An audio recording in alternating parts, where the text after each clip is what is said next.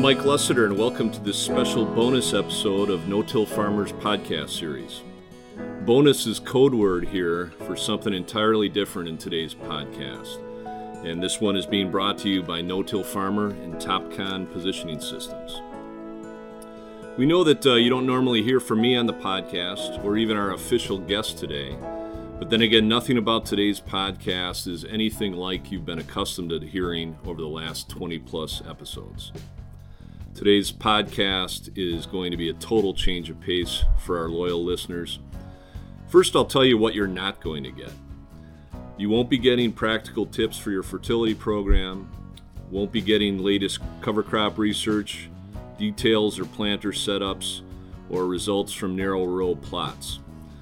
Today's podcast is totally different, a conversation really, as we walk down memory lane. And it's a podcast I've been personally excited about doing with my dad, Frank Lessiter, for several months now. We remain excited despite some of the peanut gallery comments that have come out here. They're going to remain nameless. That said if there were ever two guys whose faces were perfect for radio, that we're it. But we're not going to let that hold us back here at all. We're going to get started in a moment and think this will be something really cool for you, our listeners. If this happens to be your first listening into the podcast, we'd encourage you to subscribe to the Twice a Month series available in iTunes, Google Play Store, SoundCloud, Stitcher Radio, and TuneIn Radio. Subscribing is going to allow you to get an alert when upcoming episodes are released. Make sure you never miss the great no-till content that's coming out of our offices. First, a word about today's sponsor, Topcon. From planning to precision machine control, NORAX boom height control, monitoring and mapping, to data management, Topcon offers the total set of solutions to maximize your agronomic plan. Find out how to make the most of your 4R nutrient stewardship with precision technology that is unmatched in each of use. Visit topconpositioning.com/growing solutions to learn more about how Topcon Agriculture application solutions make agronomy work for you. So now I'm going to introduce all you listeners to Frank Lessiter. Frank has been the editor-in-chief of No-Till Farmer since 1972. That's 4.5 decades of covering no-till. Frank is my dad and the co-founder of Lessiter Media, that put out the shingle with my mom Pam in 1981. And you were going to hear from him, unscripted in his own voice, in his own office, and really think you're going to enjoy what we have planned for you today. Frank, say hi to all of our listeners out there. Hello, how are you doing today? When they talk about me being around and being editor of No-Till Farmer since 1972, I guess I relate to farmers, because most people, the desk jobs, seem to move on to better positions over the years. Me, I've been stuck in this same job for more than 40 years, so I guess I'm kind of like farmers in that regard. That chair has fit you well, Frank. Tell us what you're going to cover here today in the podcast. Well, we had the 25th anniversary of the National No-Tillage Conference last winter, and we picked 25 no-till living legends that played a key role in the no-till adoption. And I'm going to talk to you about each one of these today. And during this time, from 1972 to today, we've seen no-till go from about 3.3 million acres to probably around 100 million acres today. So over the last 40 years, these people have really contributed to the increase in the number of no-tilled acres. And you have an exciting book project that you're working on as well? Yeah, I've been working on it for years, and this will be a culmination of 4 decades of reporting on the no-till farming practice. Actually, it's going to be a coffee-type book, more than 200 pages, that will reflect on the pioneering advancements both in technology and in people. And the people we're going to talk about today will be in the book. And these are folks who have changed the lives of so many farmers and their families. The attendees at the National No-Tillage Conference last year in St. Louis got a small taste of the history because we had some museum displays that we had at the 25th annual conference. And many people have encouraged us to tell me how happy they were and to see this book being written and memorizing the place no-till has had in the ag revolution. So I got to get it done. It's fun to watch Frank in the office here. Many of you have heard others refer to him as the Johnny Appleseed of no-till agriculture because the So much of the early information was passed through the publications and meetings that he was hosting. But this is a passion project, and Frank is finding something out of the archives. Every week it seems that this book project is growing, but will really be something special when it's finished. It reminds me of we were just talking about this quote, Isaac Newton, who said, "If I have seen farther, it is by standing on the shoulders of giants." And that was kind of the impetus for this book, right? To honor the past, the pioneers, risk takers, some of those things that caused you to want to put this together. Yeah, and it's kind of the history of no-till. I can remember back when no-tillers said they were afraid to go to the cafe for coffee in the morning in their small towns because everybody ridiculed them and laughed at them. So what you're doing here is making certain that the next generations knows whose shoulders they're standing on today. Exactly. And these 25 legends are a combination of educators, researchers, and farmers from, I think, 15 states they hail from. Excellent. Well, we should probably get that underway. Just a couple ground rules for how we're going to do this here for you so you know how we're approaching it. We're just going to let the mic roll today and going to mention each of Frank's 25 selections and let them loose. And as his son and business partner, I'm going to tell you there's probably going to be some tangents, some rabbit holes, and some entertainment here as well. And we're just going to let the mics roll. We can always edit something out if he takes us down a rabbit hole that we can't get out of, but we're going to let things roll and let him share what he sees and remembers, and excited to get this started. So you ready to go? Ready to go. All right. Tell us about Dwayne Beck. Well, these 25 we're going to talk about not only are legends, but they're pioneers. And early in my career, I spent a couple years working at Michigan State University on the information staff, so I know how these universities run. Well, Dwayne is a South Dakota State University agronomist, but he's kind of a guy that doesn't fit in with the regular university setup. He's blunt, he's funny, he tells you what's on his mind, and when he thinks of research, he thinks of practical ideas. So years ago, he moved to Pierre, South Dakota, and became the director of the farmer-supported and financed Dakota Lakes Research Farm. And these are a number of farmers who said, look, we want to look at no-till in our area out here in western South Dakota. We don't care what you do, Dwayne, as long as you make money. We don't want to go in the hole. So Dwayne's been out there for years. He's turned out some of the most practical research you'll see on no-till. He's a big believer in getting a number of crops into the no-till rotations. One of the things I remember about him is I had him as a speaker at the very first National No-Tillage Conference in Indianapolis in 1993. And Dwayne got up and said, this is in the Eastern Corn Belt. And he says, we live in the Western Corn Belt, and we no-till to keep every inch of rain that falls and turn it into a crop. He says, you guys in the Eastern no-till, or Eastern region of the country, the Corn Belt, you no-till to get rid of the water. And I've always remembered that for 25 years. He's very practical, got some great ideas. He's traveled the world, been a disciple for no-till all these years. He's can be pretty much a polarizing figure in agriculture, can he? Yes, and if you ask him a question, you're going to get an honest, blunt answer about no-till. If he thinks you're going to try something that won't work, he'll tell you. He's one of the fun ones to have on our conference. Never disappoints there, and people, half the room's agreeing and half is exactly challenging. Right.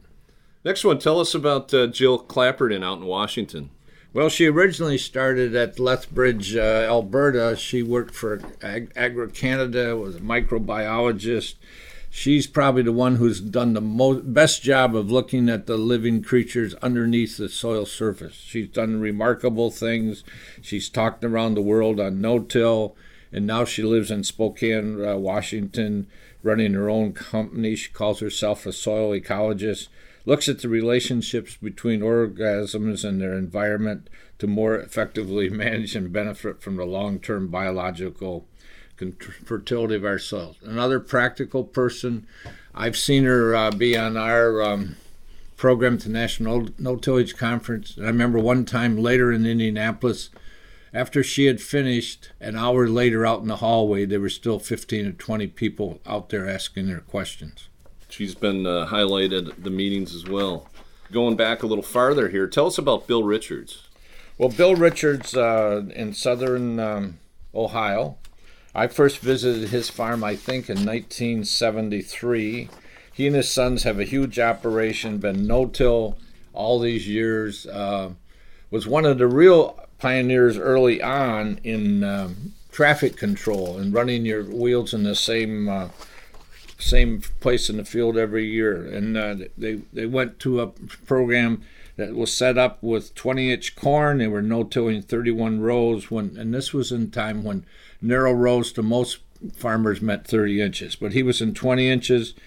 He later I think maybe the boys said to him, let us do the farming. And Bill went to Washington, D.C. and was chief of the Soil Conservation Service for several years before he came back.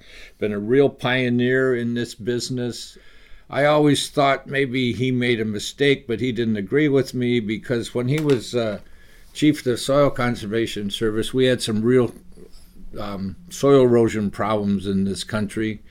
And I always thought they should have slapped a couple of these guys with some fines and put them in jail and made some progress on this. But Bill and the politicians in Washington were not as blunt as I would have been. Very good. Let's talk about John Ashelman, a guy that we visited his farm a couple of years ago. Well, John and his son run about 4,000 acres in the Palouse area. If you've ever been to the Palouse area, it's rolling hills, steep hills. Sometimes you can walk up one of these hills and you can think you're practically going to fall off. They do winter wheat, spring barley, and 7.5-inch paired rows, and they also no-till corn, peas, sunflowers, garbanzo beans, and they're looking at cover crops. John normally wins, or has for a number of years, won the no-till yield contest in Washington with no-till corn. Sometimes I think he's been the only entrant, but he's done very well. But he's done a great job of no-tilling these eastern Washington hills that they're among the steepest in the whole country, and they can erode. I've seen pictures of where there would not on John's farm, but other farms in the area, where there would be as much as 18 inches of topsoil that come down off these hills in the rain, sitting in the middle of a highway. And the county highway people got to get out and scrape the topsoil off the roads. Tell our listeners about some of the combine experience you had out there when we were there a couple of years ago, and what exactly that terrain is like. Well, it's really rough. We were there at harvest time in August, Mike and I, and we rode with several of these people, and it's crazy. It's like being on a roller coaster anyway, and they just work with it. We were on another farm in Idaho, in which we were going along a ravine, and you look down to the right on the ravine, and it was a 600-foot drop. And we got the header on this combine. Probably they're no-towing within 18 inches of going over that cliff. Yeah, I remember that was some thrill-seeking in the combine. Had our feet on the glass windshield there in some spots as they were dealing with the terrain. John's been no-tilling since the mid-1970s, and one of the interesting things he's doing now is he's gone through a number of drills over the years, but he's running a cross-slot drill. That's the technology that John Baker came up with in New Zealand, and it's getting a little more popular. And interesting enough, for 2018, they're going to do some tests with cross-slot planters in the Midwest on no-tilling corn and soybeans at Western Illinois University. We'll come back to the Midwest here for a moment. Tell us about David Brandt. Well, David Brandt began farming in 1971, an ex-Marine. He's seeded numerous cover crops. He runs about 1,150 acres of corn, soybeans, and wheat. No huge operation, but he's been no-till for a long time. If you ever see Dave out on the farm, he's always got a pair of bib overalls on. He's seen the tremendous value of seeding cover crops and improving health. He's been a speaker at a couple of our national no-tillage conferences. Is in demand for other places across the country, and kind of pioneered some of the work on cover crops. Early on, he had a white planter, and then he would get blank seed plates, and he would drill the holes in them for the exact seeds that he was planting in his cover crop mixtures. He's big on mixtures. He'll have a half dozen or more different species of cover crops he puts out in one mixture. He had some of the most interesting and eye-opening presentations on things like tillage radishes early on, didn't he? Right. He's done a number of things like this, and he's looked at seeding some of these things all by themselves and then putting them in mixes as maybe as many as a dozen species in one mixture. Very good. Let's go on to John Bradley from Tennessee. Well, he's kind of retired now, but he was a University of Tennessee agronomist. He was at Milan, Tennessee, ran the Milan, Tennessee no-till field day for a number of years, and that attracted tens of thousands of growers to see the most innovations in no-till research. You would get on wagons and they would have a tour. Later on, he went to work for Monsanto and in the South, helped pioneer no-till in that area. And he was one of the pioneers of no-till cotton, which is not something we think about much up here in the Midwest. But he really got it going. He showed them how they could do large payoffs. And then he worked later with Tennessee Agri Center for a while. Now he's retired in Lutz, Tennessee, and he and his wife are running a small herd of beef cattle. But another guy who was really practical and close to farmers, and another guy like Dwayne Beck that probably excelled because he wasn't on the main campus of the university. Mm-hmm. Let's talk about Jim Kinsella out of Illinois next. Well, Jim's been a long-time no-till and strip-till enthusiast. He was no-till for a number of years. He worked with BASF for a number of years and got going with some of their programs of soybeans. I remember Darrell Smith from Farm Journal telling me once he was riding with Dwayne, and all of a sudden he comes to an abrupt stop right in the middle of the road, jumps out of the pickup and starts picking up earthworms out on the middle of the highway and throwing them back in his no-till fields. And Darrell also told me once that he caught bloody hell from Jim because he was about to drive across one of his no-till fields in Darrell's pickup truck, and Jim put a stop to it. So he's really been big on the conservation. He and his son run about 2,200 acres. They no-till soybeans and strip-till corn. He's been a speaker at several of the no-till conferences. Early on, he put together a big machine shed on the farm down there, and he used to run, probably still does, used to run tours during the winter and then field days during the summer. But he would draw 200, 300 people to these meetings in the middle of the winter on how to set your no-till planter. A big booster of no-till over the years. I remember once being at one of his summer field days and riding a bus. And it wasn't Jim, but it was one of the guys he works with, was talking about the erosion in this field out there and how they had a slope. And one of the guys in the back of the bus said, "Hey, where's the slope? I don't see the slope." And the guy said, "Well, there is a 1% slope in this field. I mean, this is 1%. When we were talking about John Ashelman out in the Palouse area, they're talking 45, 50% slope." So here's Jim was concerned about the soil loss off a 1% slope. He's a name that when we're at meetings and ask people how they got into no-till or who influenced them, you hear that name quite often, don't you? Yeah, he had. I mean, with these field days and winter meetings, he would go through the program. He had really practical advice, and farmers. It was another farmer that farmers could listen to and grow on what they did. Let's talk about Howard Martin out of Kentucky. Well, Howard started no-tilling in desperation. He had some really poor quality land. He wasn't doing anything with it, and no-till, Howard will tell you that no-till saved his farming career, and then he got to where he wasn't happy with some of the attachments that were being made for planters, and he formed Martin Industries and developed row cleaners, fertilizer openers, closing wheels, everything. And he's gone from a humble one-person operation to a company that now has more than 40 employees.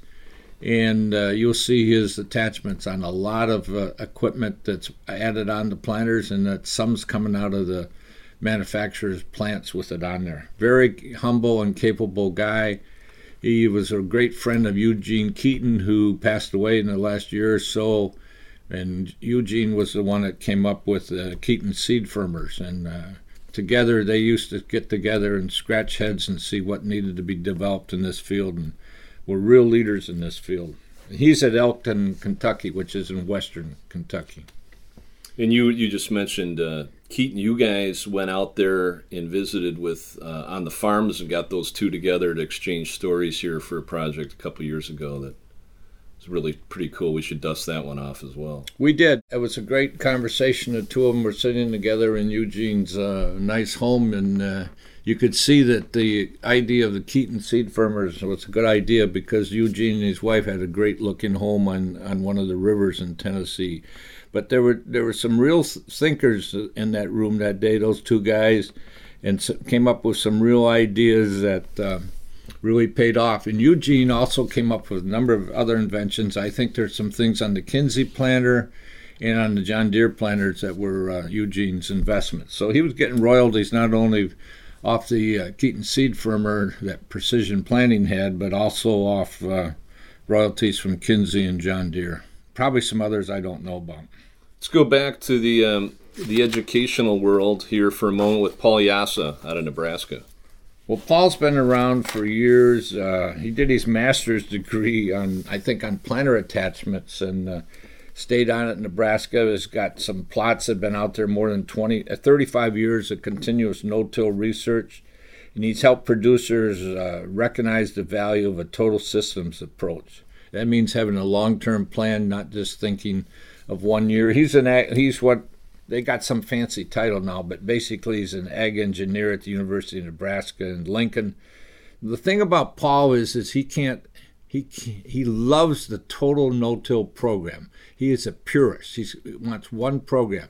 Now, when people start going off and doing strip till or vertical till or something else, man, that doesn't fit in what he believes. He's a purist and says you got to leave that soil alone. But he's been big with farmers on making adjustments on no-till planters, drills, air seeders. Make sure you're getting through the residue properly, getting uniform seed depths, and getting that all-important seed-to-soil contact. Yeah, next, let's go back out west and talk for a moment about John McNabb. Well, John McNabb is very interesting. One of the things I remember about him, he's in southern Idaho and northern Utah, and he and his sons run an operation. There have been years where they had as many as 43,000 acres of no-till. They don't no-till that much anymore, but he, at one time early on, he was renting a lot of land at low cost from the Indian tribes out there until they caught on and figured out how much money he was making and rented it to some others. He was at our first no-till conference, and my wife Pam and I and Alice Musser on a Sunday night were sitting in a restaurant. I think it was in Indianapolis. Well, anyway, we didn't know John at the time, but as it turned out, he was sitting in the restaurant at a table, and it looked like he was having supper with a bum. Guy wasn't very well dressed or anything, and it turned out that John had found a homeless guy on the street and had brought him in and bought him dinner and had a conversation with him. That's just the kind of Christian guy that John was, and he cared about other people. But I always remember that from the very first year. I also remember talking to Guy Swanson, who had the Exactrix program now, and they had the big yielder drills that were huge. And John ran 2 or 3 of these when he had 43,000 acres. And I remember Guy telling me that he went to visit John once. This was in late May. It was getting close to Memorial Day. And they were on land that was so steep that when he and John talked, they stood there and leaned against the yielder drill and looked down below 200, 300, 400 feet where people were skiing on the hills. And there's snow there, and John is up on this mountain no-tilling probably spring wheat or barley. Yeah. That's a great story about John bringing in the dinner guests there. I hadn't heard that one before. Yeah, and John is a guy who believes that no-till has been worth an extra $35 to $40 per acre. So if it's worth $40 per acre, multiply that by the year he had 43,000 acres, and you'll see how no-till paid off. Well, it's a good segue here into one of our other living legends from that area. You mentioned him a moment ago. Let's talk more about Guy Swanson. Guy's dad came up with the idea for these yielder drills, and I remember before I've been editor of No-Till since 1972, but my wife and I didn't buy it until 1981, but I worked for another company. So in that days, it was a company who also had a magazine called Farm Wife News, and they took people to Hawaii during the winter. I've been on trips to Hawaii with them when we had 1,200 farmers and their wives with us. So Guy's dad, Mort, went on one of these trips with us, and I first met him by maybe 1974. That's how I got introduced to him. But Guy worked with him early. Then Guy had a career with Caterpillar, and they came back, and they did really specialized equipment. I think Mort built a sprayer that he put out with a Caterpillar tractor at one time. It was maybe 160 feet wide to work on these hills in the Palouse. And they had a farm of their own out there, and they still do. But he had developed a system, and then Guy has got into where he's got the Exactrix system that's really involved in effective nitrogen management.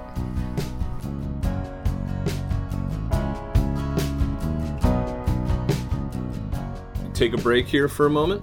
Wanted to say thanks again to Topcon Positioning Systems for sponsoring today's episode.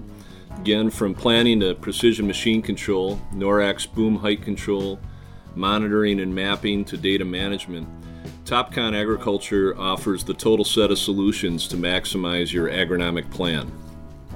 Find out how to make the most of your 4R nutrient stewardship with precision technology that is unmatched in ease of use. Visit topconpositioning.com/growing solutions to learn more about how Topcon Agriculture can make agronomy work for you.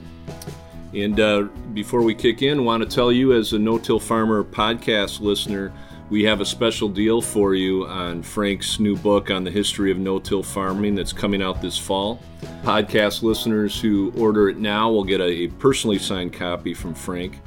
And we've set up a special webpage for you to place your order at www.notillfarmer.com/historybook. Thanks for listening to the first part of the podcast.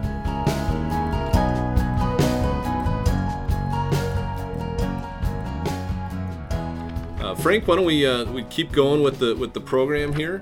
And first up on the list is a name down from the Deep South. Tell us about Grover Triplett.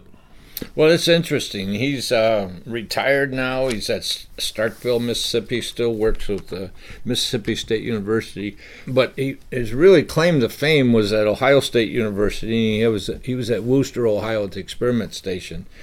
And he pioneered some of the early work on no-till, and particularly in the weed area in the early 1960s. And he also started the longest ongoing no-till research in the world. They're at Wooster, Ohio, and they've been going for more than 55 years. There's been more than 75 scientific papers on no-till that have come out of those plots. He retired from Ohio State a number of years ago, and then he moved back home. He's from southern Mississippi, and he moved to Starkville and has been still a part-time researcher there. One of the funny stories I remember about him is he's from down south. He has an accent. And I was at Field Day one year, and Jimmy Carter had just been elected president. And I said to Glover, so what do you think of having one of your own people from the South in the White House? And he said to me, well, for the first time in my lifetime, we have a president who doesn't have an accent. But he was really pioneered some of the work. One of the very first research papers ever done on no-till, Glover and a couple other people from Ohio State authored. Very good. Our next one, believe he was a speaker on the very first no-till conference 25 years ago, Ray McCormick out of Vincennes, Indiana. Yep, he's been no-tilling for probably 30 years or more, runs a 32-acre operation. And he believes nothing pays bigger dividends than conservation. And he talks diversification. It means no-tilling corn, no-tilling wheat, no-tilling both full season and double crop soybeans and cover crops. And then he's got about 1,000 acres of woodlands and wetlands for hunters who pay him to come hunt waterfowl and white-tailed deer. And he also raises peaches, and he recognizes the nutrient and soil protection value of keeping the residue on the surface. I've asked him a number of times whether he would sell the residue to an ethanol plant, and he says absolutely not. And I said, so what if the price got to where they would pay $100 per acre for the residue? And he says, nope, I still wouldn't sell it because it has more benefits to leaving it on the field. A few years back, he pioneered an idea for seeding cover crops. He took a Gandy unit and mounted it on his combine, and he's seeding cover crops as he's harvesting corn and soybeans in the fall. Next, let's talk about Barry Fisher out of Indiana. Well, Barry Fisher was one of the worked for the Soil Conservation Service. That shows how old I am because now it's called NRCS. But today he's a regional soil health manager for them. Has a farm of his own in eastern Indiana. But he's devoted much of his career to encouraging the use of no-till and cover crops. He's one of these guys that saw the value of no-till and cover crops and promoted them from the start, while other people were not doing it for political reasons or thinking we still had to put in grass waterways or terraces. One year he won a rotary harrow that was popular in no-till in those days. Was really excited about it because he took it all over Indiana for the year that he had it and helped him get people going with no-till. But he's been a great promoter of it, a great speaker. He's talked at a number of our no-till conferences and talks about no-till across the country. Let's go back east here to Pennsylvania and talk about Steve Groff and what he's done with no-till here. Well, Steve Groff is at a town called Holtwood, Pennsylvania, and most people know him for what he's done on cover crops and tillage radishes in the last decade or so, but he's also no-tilled sweet corn, pumpkins, tomatoes, corn, alfalfa, soybeans, wheat, and a number of cover crops. Been no-tilling for 36 years, really pioneered the use of cover crops. But one of the other interesting things he's done is he's shown how you could plant short maturity corns, maybe 85, 90 days, and then that gets you an opportunity to come in and seed cover crops earlier in the year, and he's shown the dollar and cent value of making it pay. Even for the shorter maturity corn, he's had great yields, and the cover crops has made up for the benefits of it too. Mm-hmm. Yeah, he's giving a special workshop on our National Strip Till Conference on cover crops here coming up here shortly. Next, let's talk about Jeff Martin out of Mount Pulaski, Illinois, another name that is frequently cited when asked people for influences in their no-till career. Well, that's in central Illinois, and he's been no-tilling since '82, farms with his son, and they do about 5,000 acres. He's been on strip-tilling continuous corn for 16 years. They have yields of over 250 bushel per acre. And they've done really well. A couple things about Jeff is years ago there was a national corn champ out of Iowa. I can't think of his name offhand, but he was a conventional tillage guy.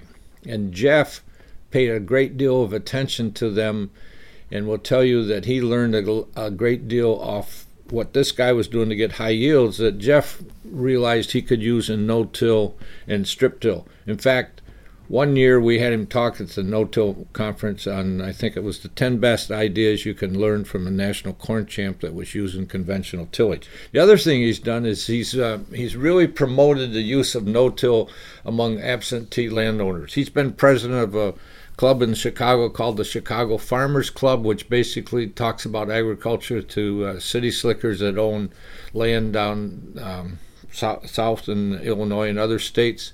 But he's really sold the benefits of no-till. And with 5,000 acres, they're renting most of this land, and I think they do a great job with their landlords of showing them the value of no-till and why they ought to continue renting land to them. For our next one, we'll go north to a farm that I got to know as a young kid, and I know you've said to me that was responsible for some really out-of-the-box thinking that you were checking on regularly up in Michigan. Tell us about Ray Rawson. Well, he's kind of the father of zone tillage, and that's pretty much a system where they were running two colders and one in the center, so they had a three-colder set up on their planters. And he and his son pioneered this. Ray came up with a couple inventions that he used with a couple companies, and they manufactured, and he was in hot demand years ago as a speaker at many no-till conferences.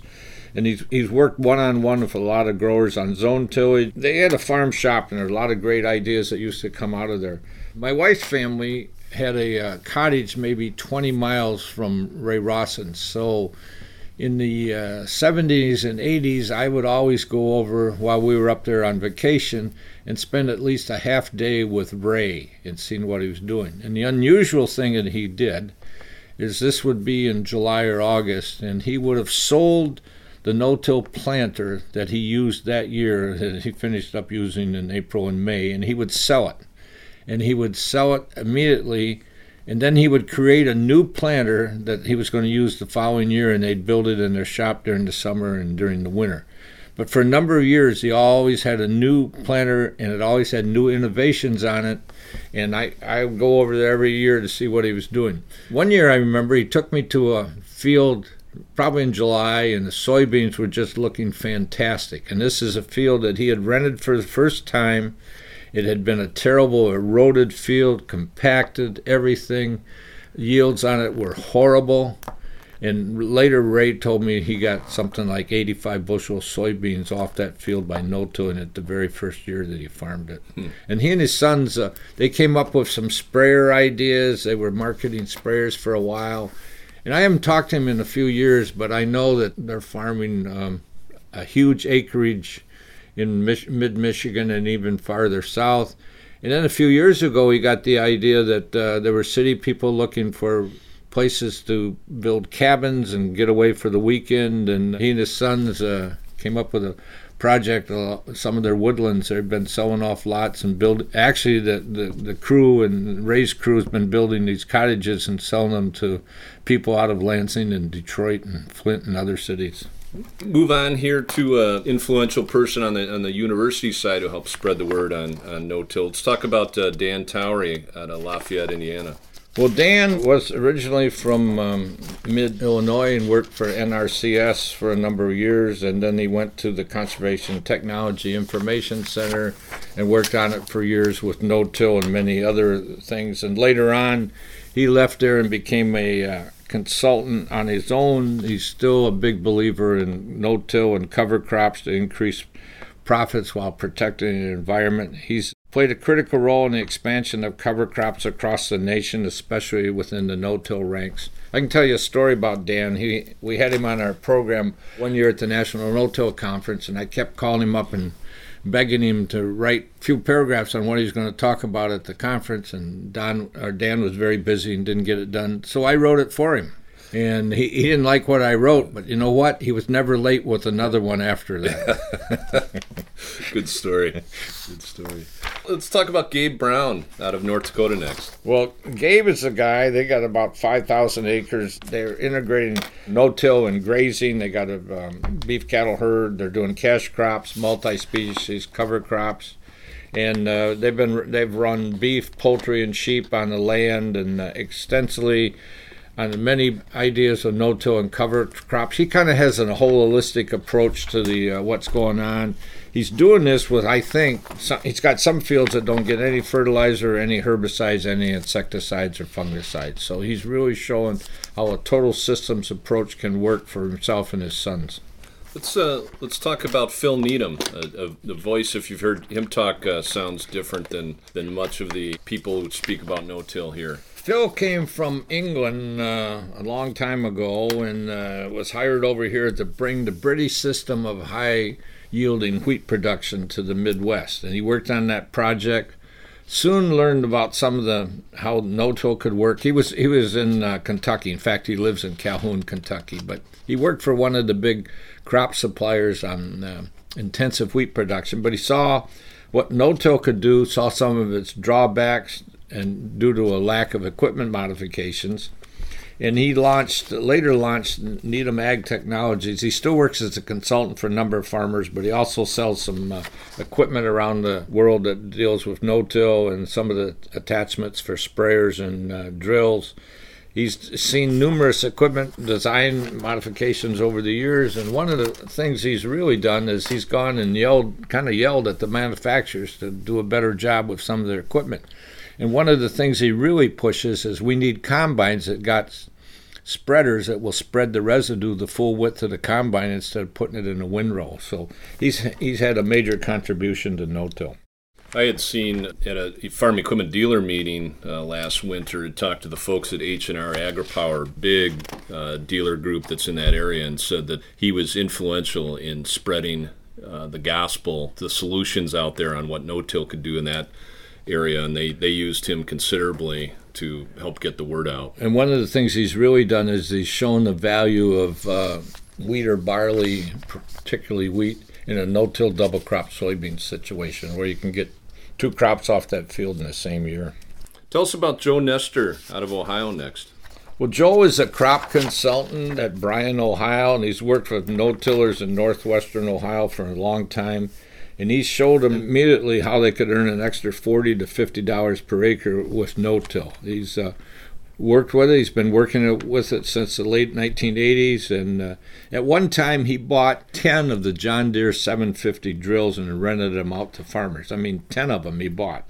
And within a few years, he had most of his crop consulting clients switched from 100% conventionally tilled soybeans to nearly 100% no-till soybeans. He's also worked on some of the algae concerns in Lake Erie due to the over-application of phosphorus. He's been a trendsetter in helping no-tillers reduce their costs and been big on nutrient runoff. He's getting a little older and he's cut back a little, but now he's doing some things of real interest to him, and that includes a few projects on no-till fertility and other things that can help farmers make more money. Mm-hmm. Let's go to our no-till champion, David Hula. Talk about what he's done and how his innovations and the publicity has helped no-till. Well, David is down at Charles City, Virginia, and he's got some land down there that's been farmed for probably 300, 400 years. This is kind of where America got started down there, but it also is on the river that moves into Chesapeake Bay. He's shown you can turn out good yields with no-till. He holds the record-breaking corn yield in the National Corn Growers Association contest, 532 bushels per acre, and that's the highest yield ever reported in the contest. He's doing it on no-till irrigated ground, but he also does some no-till dryland ground that does that. But he'll be in the top 5 every year, it seems like, in the National No-Tillage or the National Corn Growers Contest. But he looks at that crop practically every day. If he sees something that's not right, they do something immediately, whether it's micronutrients or another inch of water or putting on some fungicides for disease. He's been a speaker, and he gets a lot of credit for what's being done with his no-till corn, but he's also done really well with no-till wheat. Let's move on next to Roy Applequist, who founded Great Plains Manufacturing, and the role that he had in no-till. Well, he was in the early days, in the early 80s, the major manufacturers, Deere, Case IH, New Holland, some of the AGCO brands at that time weren't very excited about no-till because they wanted to sell big iron, they wanted to sell big horsepower tractors, they wanted to sell moldboard plows, 40-foot discs. And Roy was among a number of the short line companies. Actually, he's at Great Plains Manufacturing, I should say, in Salina, Kansas. But he saw the need for designing equipment specifically for the no-till market. And they were an active participant in Tennessee's Milan no-till field days that John Bradley had started there. And he, along with a few other drill manufacturers, introduced some narrow row prototype drills that had been designed specifically for no-till conditions, and they would take them down there and get farmers to look at them and see what they would think. Roy would tell me that that field day was always held in late July. It was hot, and he said manufacturers would end up talking to each other in the swimming pool at night and having a few beers to go along and talk about what they learned. But Great Plains has been a real player in the no-till market. They got in early with their drills. They're one of the few companies that have promoted no-till twin rows. They've done very well. And they've adopted their drills for small grains and cover crops to fit the no-till market. It had been shared with me that not only was they influential in the designs and technology enhancements, but funding a lot of the meetings and the road shows to try to get the word out to farmers so that they could consider this maverick practice in their own area. Yeah, and I think Roy, for a number of years, the way he traveled was with a pickup truck pulling a no-till drill behind it to show at these meetings. Let's talk about Mike Plummer. Well, Mike was another university guy who probably did well because he wasn't at the headquarters for the university. He was in southern Illinois, now lives at Creel Springs. He's been a big booster of both cover crops and no-till. Was an extension educator for a number of years in southern Illinois. Really has promoted no-till and cover crops, and he's used them on his own farm. And after retiring as a university educator, he's continued to work with growers and suppliers on finding new cover crop solutions, making more effective use of no-till and improving soil health. I think if you travel with Mike, pretty much you're going to have a shovel in your hands because he's going to dig into practically every no-till field he gets into to see what's going on underneath the surface. So I've done my math right here and keeping track of it. That's 24. We're looking at number 25 here. Why don't you tell us about Marion Calmer and what he's done next? Marion is at Alpha, Illinois, which is in western Illinois. He gets a lot of credit for coming up with the corn heads to do 15 and 20-inch rows, and he deserves the credit for this. He had a farm shop down there in his barn, and he just came up with an idea for coming up with a better corn head design than the major manufacturers could come up with.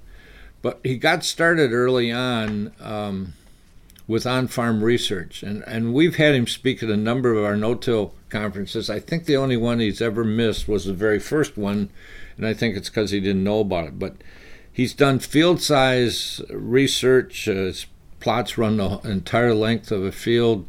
He's done a lot of great work, not only on fertilization, but weed control, but mainly on corn and soybean populations. Now, we got a lot of people out there for years that were planting as many as 220,000 soybean seeds per acre in 7.5-inch rows. And Marion has got down to where he can show, he's got research on his own farm that shows you could drop that population to maybe 60,000 seeds per acre and get the same yields. Now, a few years ago, when he first came out with this, I said to him, so are you doing the whole farm this coming year in 60,000? He said, no, I'm chicken to do it off just 1 or 2 years of research. But I think even then he had cut it back to 120,000 or so, and I think he's kept coming down. The research he had on his own farm showed there was no difference between 60,000 plants per acre and 220,000 plants per acre. And when you're buying Roundup Ready seed that's pretty darn expensive, that makes a huge difference in what you can earn per acre off your no-till beans. Early on, he used to spend the whole winter on the road talking at meetings. Great speaker, always has got something practical to tell people, is funny, and he always kind of picks on me at the no-till conferences, but the lesson he hasn't learned is I would always have the last word from the microphone. You've done that part very well. So you've been covering this, how many years would that be? 45? 40-some, yeah. Yeah. So you've been doing this a long time, watching a practice that was in its relative infancy, the day that you got involved in it. What's it like for you to look back on these people, and how was the people side of the relationship that they had with you and willingness to share that has made all this possible? Well, it's really great. There's neat people in the no-till neighborhood, and they've been more than willing to share ideas with each other. Many of these people got started early when no-till was not a popular thing to do. They took a lot of flack from their neighbors. Reminds me of the story of early on, must have been 1973 or so. We had a speaker at one of our meetings from North Carolina, and he had a farm on one of the state's mental health center properties. And so he no-tilled a field out in front of the hospital, and a farmer in the area came along, saw this just huge mess, farming ugly is what Chevron used to call it in those days, and asked him what he's doing. He said, well, I'm no-tilling corn or soybeans into this crop residue, and it looked right. And the farmer went up to the hospital and asked to talk to the director who ran the whole thing, and he got in to see him, and he said, you better go down there and check. There's one of your patients down there doing this crazy thing, what he calls no-till, and he says, they're just wasting your money. Well, as it turned out, the director kind of knew what was going on and didn't say too much to him. 3 months later, the farmer went back to the director and said, that crazy guy down there no-tilling, apparently he knew what he was doing because that crop's looking pretty damn good. And, a couple other things that come up. We talked about these 25, and there's also, we highlighted North America on this, but there's some people from worldwide that come into this, and one of them goes back to the first guy we talked about, Dwayne Beck. Early on, I think it was in St. Louis, must have been the second or fourth year, we had a guy talk, Frankie Dykstra from Brazil, and he's been no-tilling for 35 years down there, got 50% corn, 50% soybeans, does some oats and wheat in the winter, and done a great job. Well, he got up and he talked about how they were making huge profits off land that was valued at $80 per acre. Now, the U.S. people, $80 per acre, they don't think it's too great. But then Dwayne Beck got up afterwards and said, I hope you really listen to that guy, because if you go out in western South Dakota, and this was probably 1974, 1975, he says you can rent land out there for $80 and you can make the same profits that this Frankie Dykstra is making down in Brazil. So I remember that one too.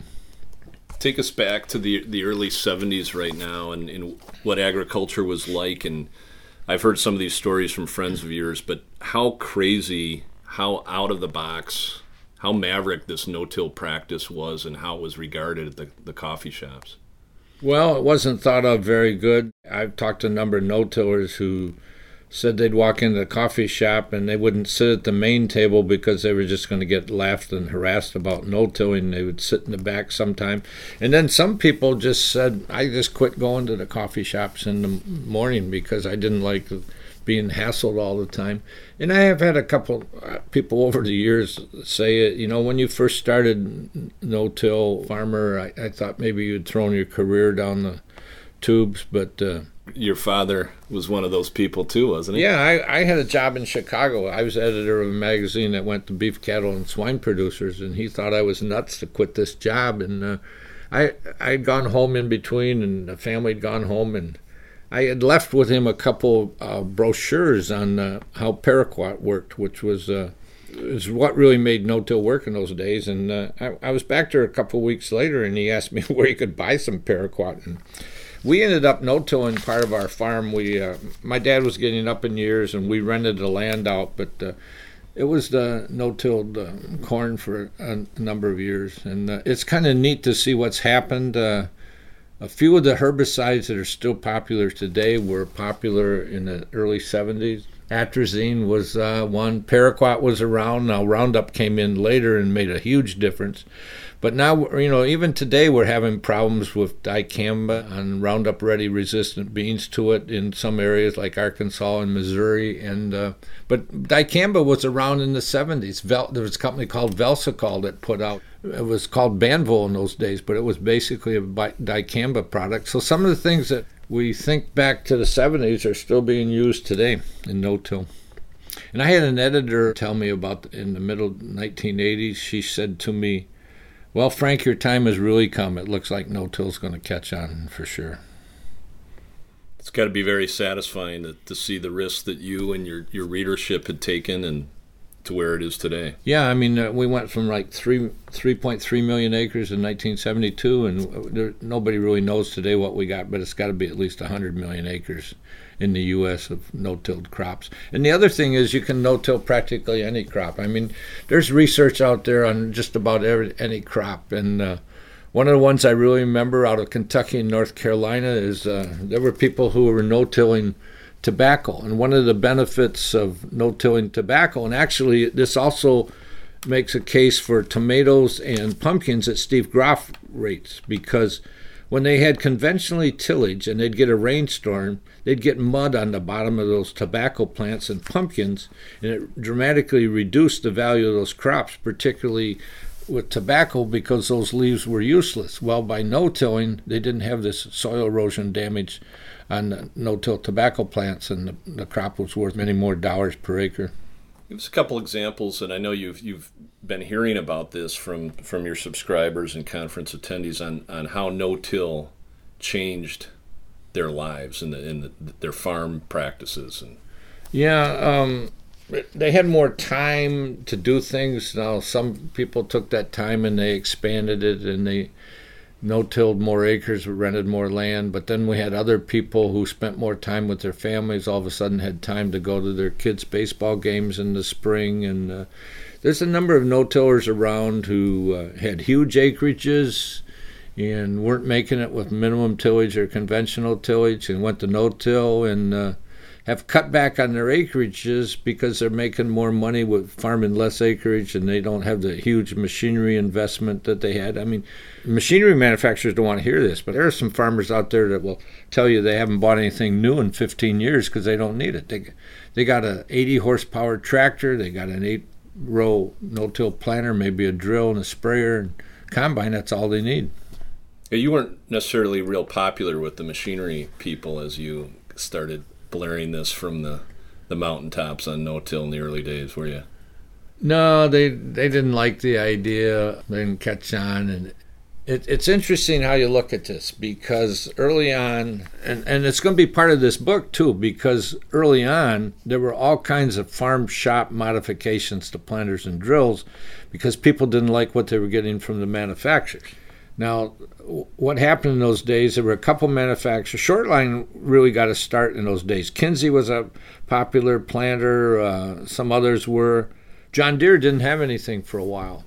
I think what happened is the John Deere people couldn't stand the fact that they'd go see farms that were no-tilled, and they had a lot of John Deere equipment, but then they had a different color planter. Maybe it was a Kinsey blue or a Case red or some Shortline yellow or something like that. So they finally came out with adding a few attachments to their planters, but the planters were never really developed for no-till. But somebody said to me once, well, Deere's got a no-till planter now, so I guess no-till's legitimate. There's some really wild things that were done in farm shops. They'll be in the book. There's pictures of guys taking old combines and converting them into 6- and 8-row no-till planters just by putting row attachments on the front. Anything else that you want to cover while we're here today? What's interesting in the no-till conference, this was our 25th year, and there's 6 people who've been to all 25 of those conferences, and there are a few other people that missed the first one because they didn't know about it. I can tell you a couple scary stories early on. There was a farmer from Bay City, Michigan, in that area, who went to the first no-till conference in Indianapolis. He had never no-tilled an acre in his life. And he called me up about a month after the conference, all excited, and he said, guess what? And I said, what? He says, I'm having an auction next week. I'm selling off all my tillage equipment. I am going 100% no-till on my 1,000 acres. Man, that was scary to me. I mean, that's not the way to start, but he made it work, and he got so enthused at our conference that he made it work. The other thing that came up is we started this the no-till conference in '73, and it was also the year that Monsanto started some no-till conferences. 93? I'm sorry, 93. And across the country, they had 4 or 5 of these conferences. And I had a couple of people say, man, this wasn't a good time for you to start this. Monsanto's going to bury you. And it didn't work out that way. Monsanto did these. They were good conferences. And I give Monsanto credit because they were a sponsor of ours on those early conferences from day one. Just because they were running conferences didn't mean they wouldn't support us. But what really has worked for us, because a couple of years later, one of our speakers who had talked at the no-till conference that Monsanto put on said, you need to do what Monsanto does. And I said, what's that? And he said, well, they get all the speakers to go to St. Louis, and they talk, and they kind of talk the same message, that here's how no-till works, what it needs to do. And he said one of the problems at your National No-Tillage Conference is people vary. One guy says this worked, and the next speaker says that same idea doesn't work for me. And I said to him, no, we're not going to do that. I want everybody to get up there and tell what they believe and what works for them, and attendees can draw their own solutions. I said one of the things that I believe in, and whether it's a magazine, a newsletter, or a conference, is we're going to give you the ingredients, but you got to write your own recipe. Mm-hmm. And by taking that approach, by not having one agenda, you really brought out the free flow of sharing and information. And and the knowledge seeking that's necessary to move a practice like this forward. Yeah, and there's another great story about the early conference, because I think we charged $165, and I had people come up to me and say, "What are you doing? Are you nuts? We can go to an extension meeting on no-till for either nothing, or we pay $12 that includes lunch." And I said to him right from the start, "We're going to give you something nobody else has done before." And I said, if you paid $165 and you come and you don't think you got anything out of it, I'll give you your money back. And we've done this for all 25 years. And my wife, who used to do the financial work, used to cringe once in a while, because there'd be 2 or 3 people that would ask for their money back. To me, that was the best thing going. I liked it when we gave money back to a couple people, because the word spread. And they knew it was for real. But that first year in Indianapolis, there was a woman named Alice Musser that worked for us.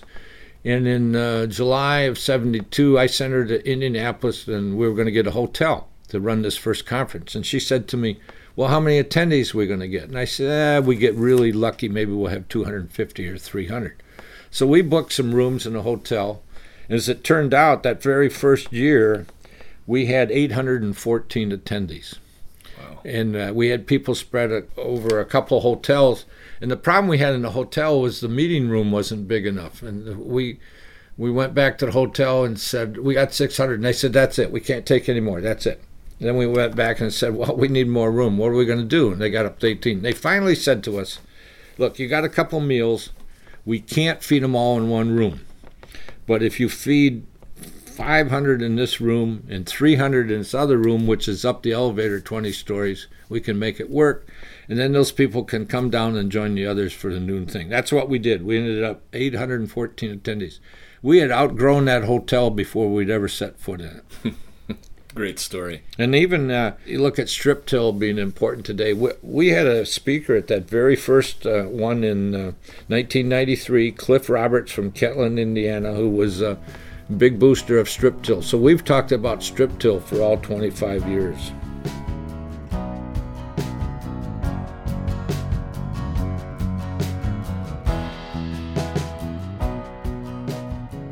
Thank you, Frank. Thanks for listening in here today.